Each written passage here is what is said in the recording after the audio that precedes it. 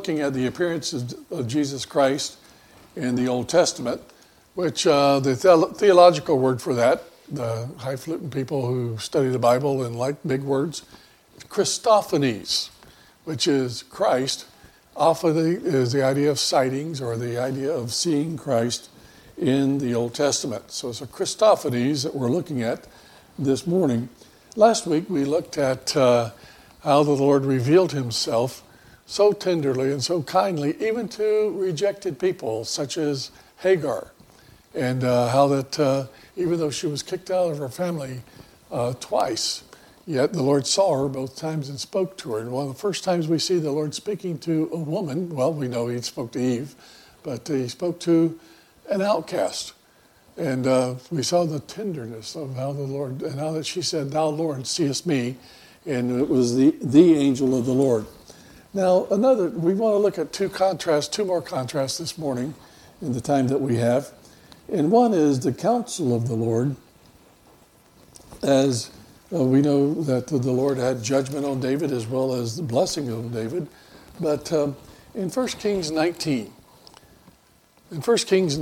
we have God dealing with his prophet. And we know that the Lord had dealt with his prophet as you begin in 1 Kings chapter 17, that great passage where where Elijah stands before Ahab and all of his regalia and his court and everything. And Elijah the Tishbite said, "As the Lord God of Israel lives, before whom I stand." Now we're going to see that again this morning with Isaiah, who stood before the Lord. Well, here we have Elijah saying, "I'm not standing really before you, Ahab. I'm standing before the Lord." What a blessing. Now, and we know the story of how that God blessed him and he met the needs of Elijah, brought food to him on raven's wings and so forth, and how that God greatly used him. But then in chapter 19, we know that after he had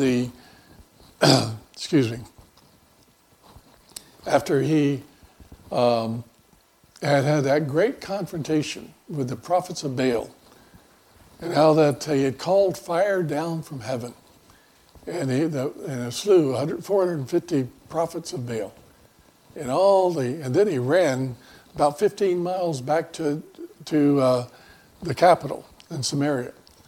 But then after all that God had spoken to him, he heard the rumor that a woman was after him. And what was her name? Jezebel. So after he saw all the great things that God had done, yet he ran from a woman. Now, of course, in our society, our ladies might say, "Well, what's so wrong with that?" But for an Arab to run from a woman, just think about what they're doing to women today. They're loading them up with explosives and saying, "Hey, you stand in front of me," knowing that the Westerners won't shoot at them. That's what they think of women. And so for Elijah to run from a woman would have been, of course, that Middle Eastern idea would have been, the lowest of lows. And yet we know that as he ran, we want to look just at the counsel of the Lord.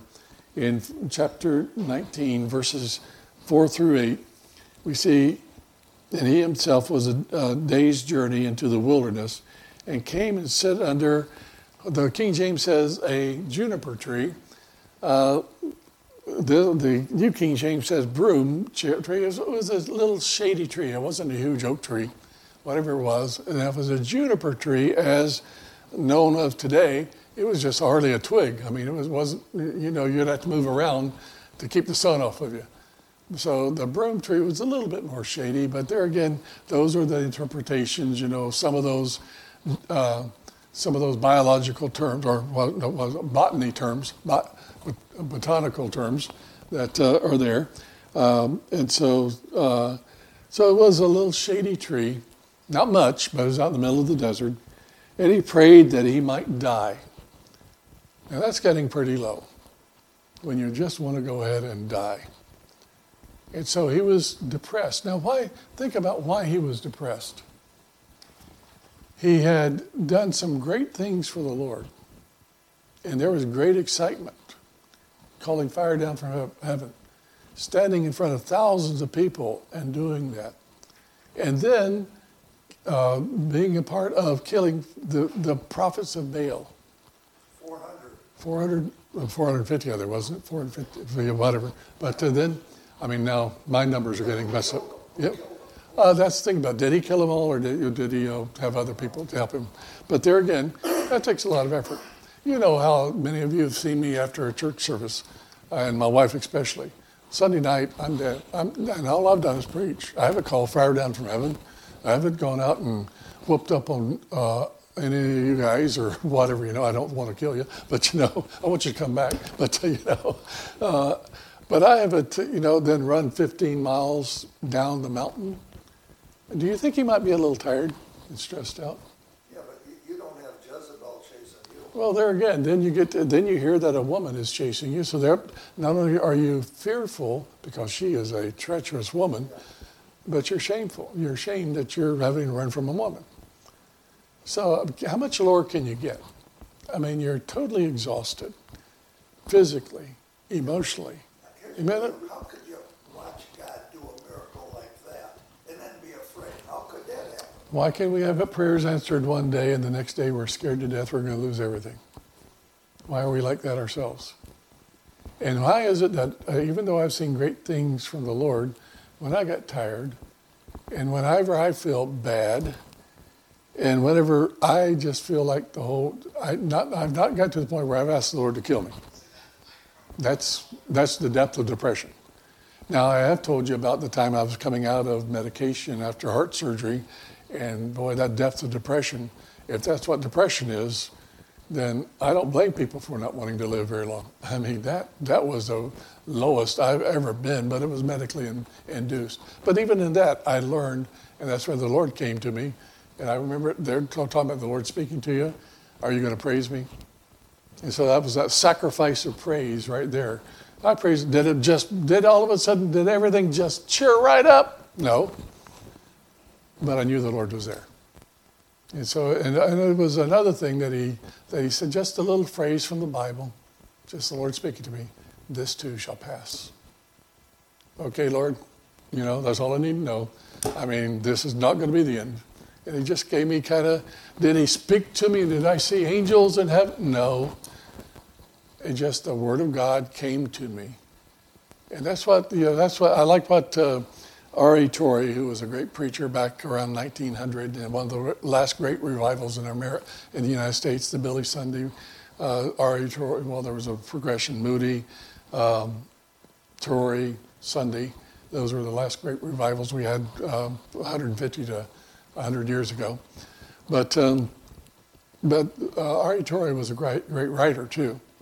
And in one book I read one time of this, and he said, when you're distressed and you're really seeking the Lord, and a verse comes to you from the Word of God, then take that as God speaking to you. And that's a good thing. Now, there again, test the spirits. Don't put two verses together. Where it says Judas went out and hung himself, and then go thou and do likewise. Don't put two verses together. Those are two different chapters, or books. But there again, don't put things together, or don't try to conjure up things that God said. But if you're just sitting there and the word comes to you, take it as of the Lord. That He's speaking to you. And so that's the way God speaks. And He comforts. I remember one time I was really under a lot of stress. And, Lord, what do I do? And I was just really, what do I say? And there again, Isaiah chapter 30 came to me. And quietness and confidence shall be your strength. I don't have to do anything. No, just shut up and watch, basically what the Lord was telling me. And there again, and you know what? He was right. And so, again, did that pass? Yes. Did God take care of it? Yes. But when those things happen in your life, you don't forget them. Now, does He do it every day? No. If He did it every day, we would forget it, just like when he answered prayer the very next day, we're scared, or whatever. So there's always something that we need as we walk with the Lord. But here we see that this man was one of the greatest men in all the Bible. One of the greatest miracle workers in all the Bible. He's healed sick. He's the things he did with the oil that never ran out and all the rest, So he had seen some great miracles of the Lord, and yet the best of men, and that's the thing, and that's why does it happen? If it happens to the best of men, then it can happen to people like me. Because there's no temptation taking you but such as is common to man. And that's why I like the fact that the Bible gives us the strengths and shows us the great exploits of some of his men and women. But he also shows us their weaknesses. And here we have a situation where the Lord appears in the Old Testament to Elijah. And we see that he went a day's journey into the wilderness. And he says, it's enough. And he says, now, Lord, take my life, for I am no better than my fathers. Now, I had a one message that I heard one time, and I still like it. It was how to have a successful nervous breakdown. And he used Elijah. And he said, okay, first of all, he's tired. He's worn out. He has panicked in the face of danger. And as a result, now he is to the point where he just wants to die. I mean, that's tired. When you're that tired that you just don't want to get up again. But then notice the pity party. Am I not better than my fathers? Who said he was? He's trying to equate himself with other people. Am I not better? And so he's really just, Lord, am I better than my... No, you're not. Whoever gave you that idea in the first place, Elijah? Well, I've done all these great things for you, Lord. Look, well, no, Elijah, you're just like the rest of us. You're just a man saved by grace that God, through his grace, has used. And so don't think you're any bigger than your fathers are, or anybody else in the church, or whatever else. He says, and then he lay and slept. And now notice what God did. What did he need? Sleep. My wife went through some postpartum things. And later on she was able to help a lot of other ladies. But a lot of the ladies that would come to her about it, and she found out, many of them said, whenever they were all they did was put them in a special unit in the hospital, and you know what they did? Let them sleep. That's one of the greatest ways of taking care of postpartum problems. Now, my wife had some problems with the drugs she was taking, and so that really was a problem with us for about a week or two, several. Well, the problems, the half-lives of those drugs lasted about a year. And even today, she still isn't, ever since that time, me driving, she's over there telling me how to drive. She never did that before. But and we want to go see our kids in Virginia. We're going to fly. I am not going to drive her through those mountains anymore. She wasn't like that before Jason was born. But there again, but what did she need? She needed sleep. So what knows what the Lord does? He doesn't. He just lay. The Lord doesn't say anything to him. But notice this is the angel of the Lord. Then as he lay and slept under the broom tree, and suddenly an angel, and we'll see it's the angel in a moment, touched him and said, "Arise and eat." Now, what was the second thing he needed? Food and drink. He needed rest and recuperation.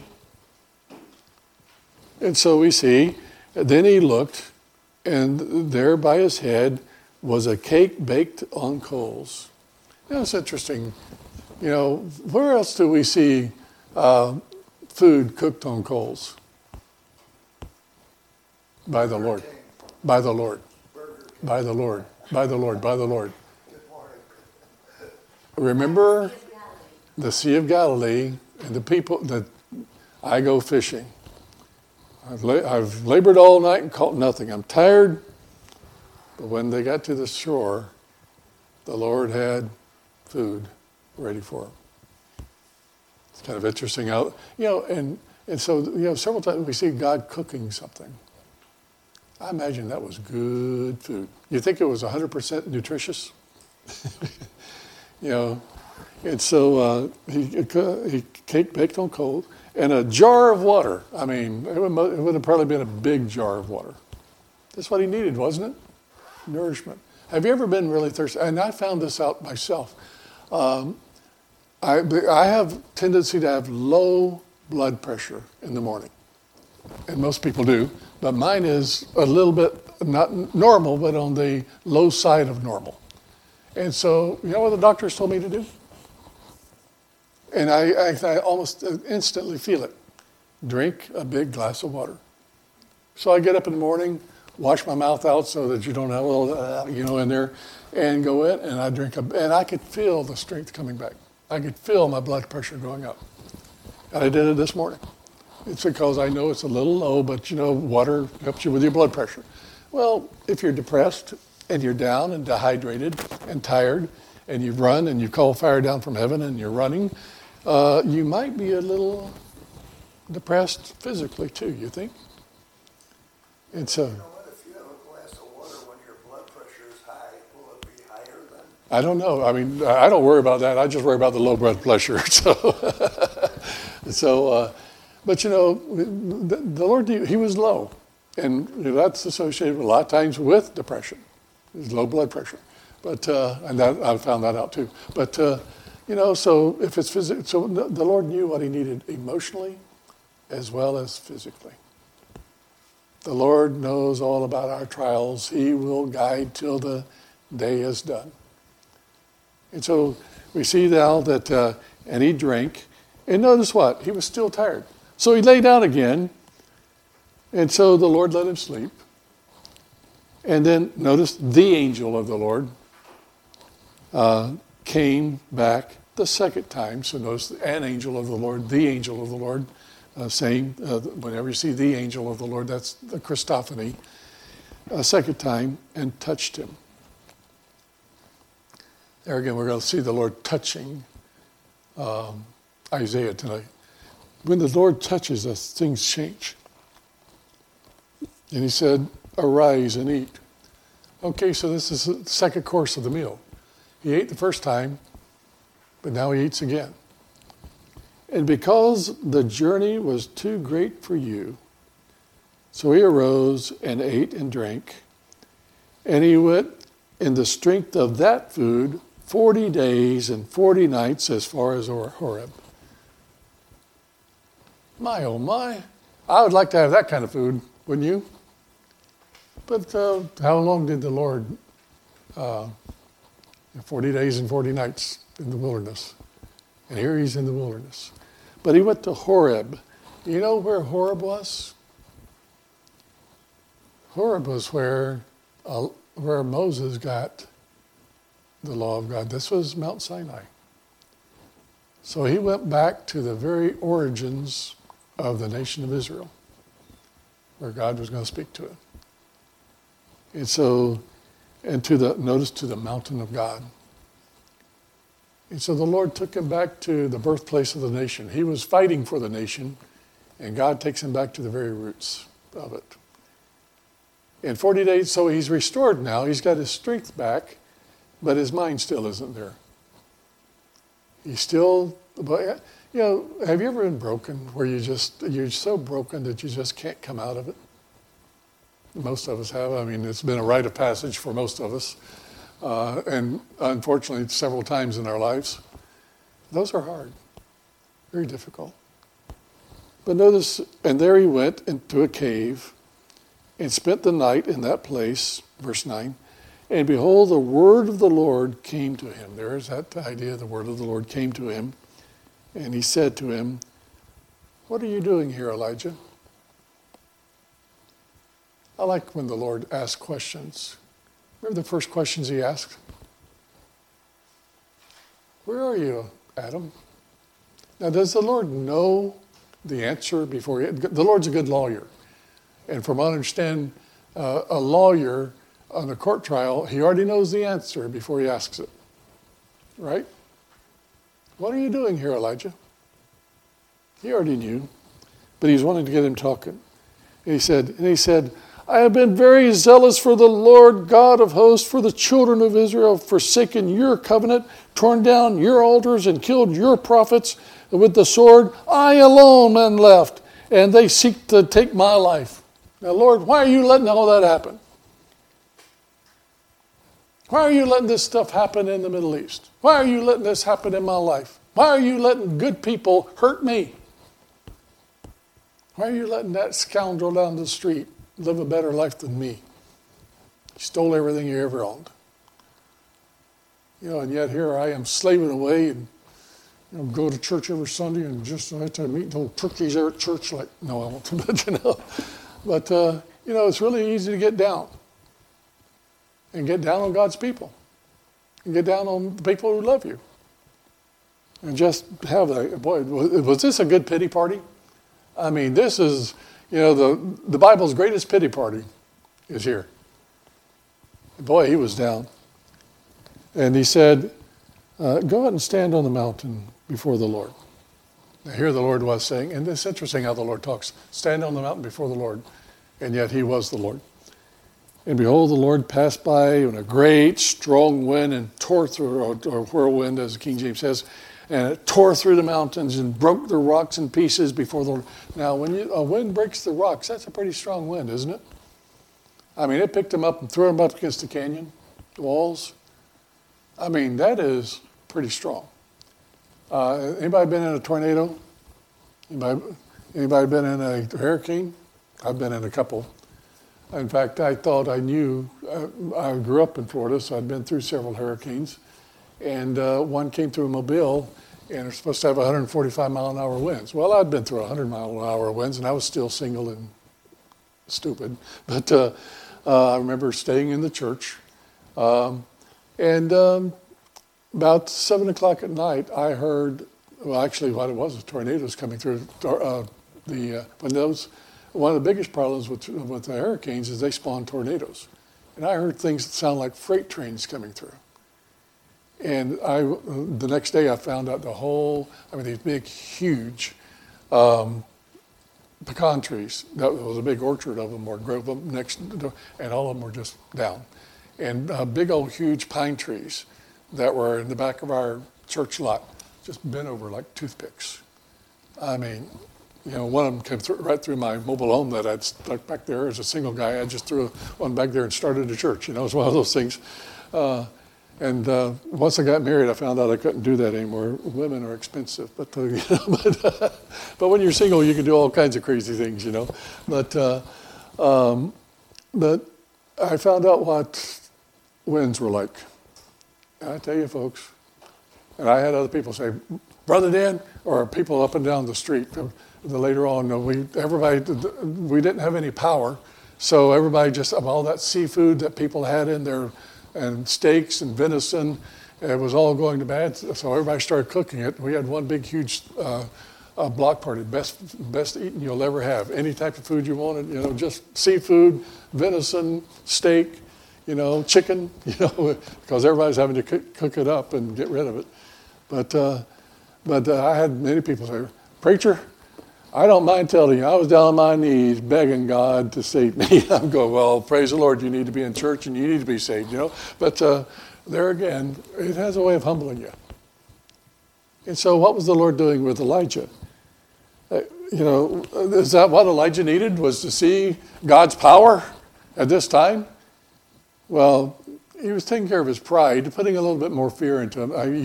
Elijah, if you're afraid of Jezebel, what she can do to you, just think what I can do to you. And so, first of all, you're seeing my power. And he broke the rocks in pieces, but the Lord was not in the wind. In other words, he didn't speak through the wind. And after the wind, an earthquake. Now, has anybody been in an earthquake? I haven't. But I've had many people tell me that it's like the ground starts looking like the water. I mean, it just is, just moving up and down, and things are shaking all over. And there again, very scary. I've never been in one. I'm not sure I want to be in one. But then again, here he is. He just saw a big tornado, and now he's shaking. So the Lord is shaking him up a little bit physically. But the Lord was not in the earthquake. So the Lord just kind of sat back and not let, so here he's seeing all this, but he doesn't feel the comfort of the Lord. And he doesn't feel the presence of the Lord. And after the earthquake, a fire. Now that's scary. He called fire down from heaven. He knew what it could do. And after the fire, a still small voice. Isn't it interesting how that God can speak to us in many different ways, but God chose not to use the tornado, chose not to use the earthquake, chose not to use the fire, but a still small voice. Oh, if I just saw fire come down from heaven, I'd believe God. No, you wouldn't. If you don't hear the voice of God, you're not going to believe anything else about him either. And he speaks to us through his word. Faith cometh by hearing, and hearing by the word. And so it was when Elijah heard it. Now notice, that's when he heard it. As he heard the Lord. And he wrapped his face in a mantle and went out and stood at the entrance of the cave. I mean, he was scared. He was scared about it, but now there was a voice that scared him. And suddenly a voice came to him and said, "What are you doing here, Elijah?"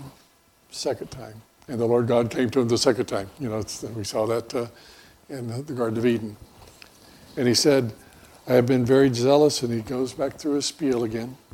"Very zealous for the Lord God of hosts, because the children of Israel have forsaken your covenant." And they said, "Lord, I'm mad because my preaching hasn't done what I wanted it to do. And I've been very zealous, and I've preached to them, and all they've done is kill the prophets, and they've torn down your altars. And I alone am left and they seek to take my life. I'm so alone, Lord. I'm the only person out here left preaching your word." I tell you, folks, sometimes as a pastor, you feel that way. It's a lonely path, especially when you see the popular people that are leading people astray. And it gets pretty lonely, especially when you've had somebody say, "Pastor, I want to go to a church that isn't as strict as you are."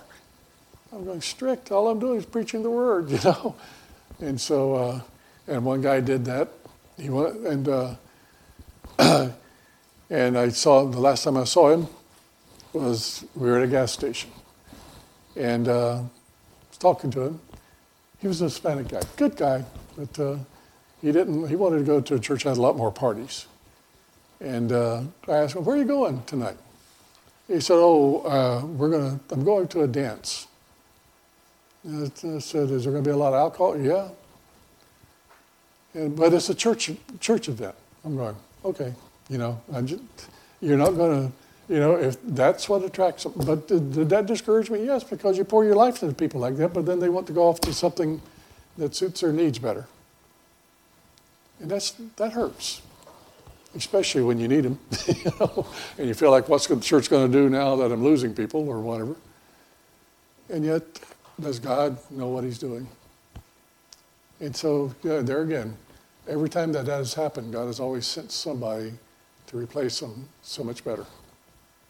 It's interesting how I've seen that time and time again.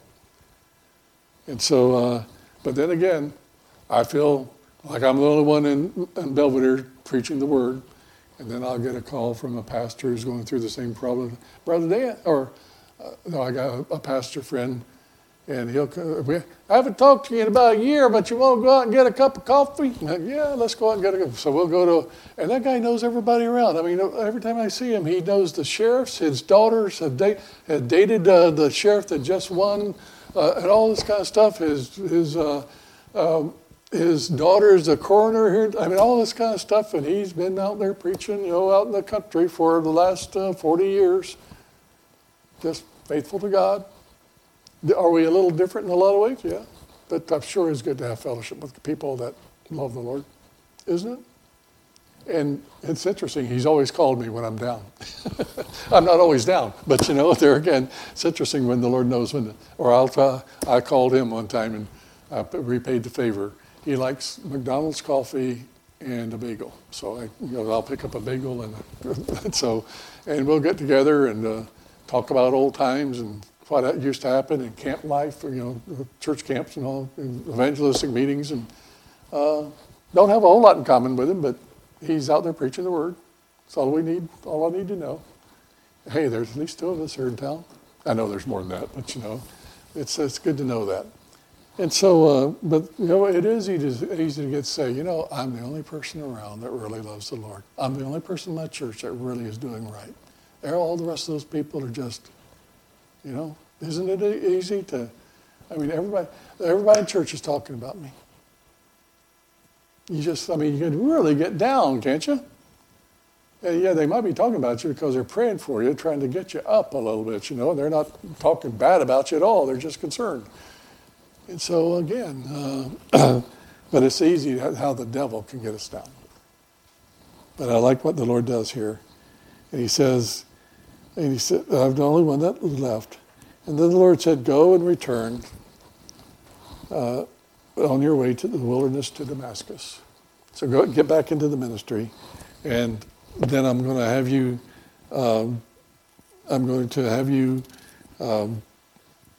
anoint some people that are going to chastise Israel. And that's going to be a king. But then notice in verse, let's see. Wait a minute. I'm looking for where the Lord tells him I've still got several more people. Verse 18, okay. Yeah. Elijah, you're not alone. There's 7,000 of them out there. We're not alone here. We're not the only church in the country that's trying and struggling and wanting to see God. There's a lot of them out there. Aren't you glad? But is God going to still judge Israel? Yes. but there's always that remnant. There's always the people that God is going to work through. And so we see the great comfort and the tremendous, he's the wonderful counselor, isn't he? Isaiah chapter 9, verse 6. He's the counselor. He knows exactly what you need. Jesus knows all about our sorrows. He will guide till the day is done. There's not a friend like the lowly Jesus. No, not one. And he is a friend that sticks closer than a brother. Isn't it good that we have a God like that? So, yes, we can learn a lot about Jesus Christ in the Old Testament. Now, in closing, there's one place, though, if you turn from 1 Kings chapter 19 to 2 Kings chapter 19, we see what God can do in his power. And in 2 Kings chapter 1, let's see, wait a minute, 2 Kings 19, I'm sorry. Verse 35. Now you remember the story of Hezekiah. And Hezekiah laid everything up before the Lord and said, you remember how that Sennacherib had sent his Rabshakeh to Babylon or to Jerusalem, and had threatened, and he would have sent the papers from Sennacherib and said, if you don't surrender, then we're going to, it's going to be bad news for you. And so Hezekiah just lays them out before the Lord. That's a good thing to do. Sometimes if you feel like you got too many bills, just put them out in front of the Lord and get in front of the Lord. I've done that before.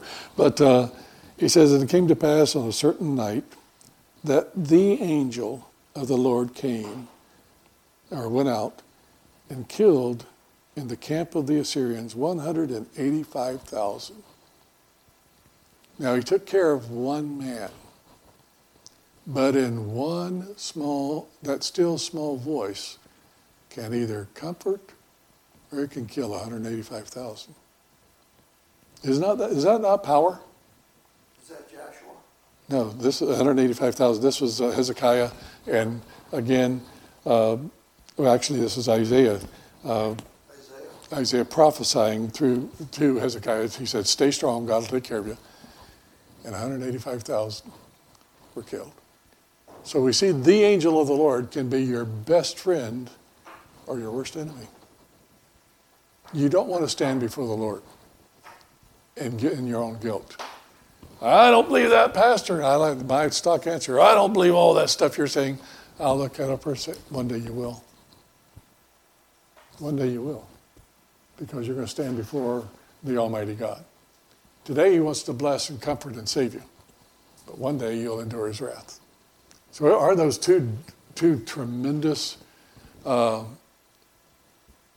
opposites of what the Lord can do? He could either be your best friend or your worst enemy. And so there again, we talked about the Lord of hosts. And there's what the Lord resists the proud, he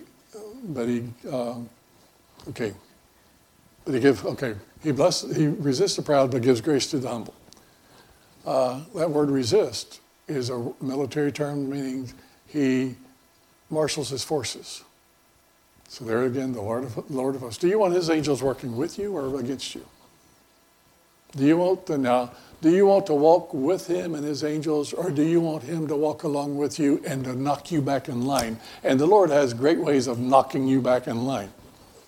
Whom the Lord loves, he chastens. But there again, that's a whole new story, isn't it? But the power of God, the power to be gentle, and it takes power to be gentle, and the power to destroy. But that's who our Jesus is. He's in control. Let's pray. Father, thank you for your word. Bless us through it, we pray in Jesus' name. Amen.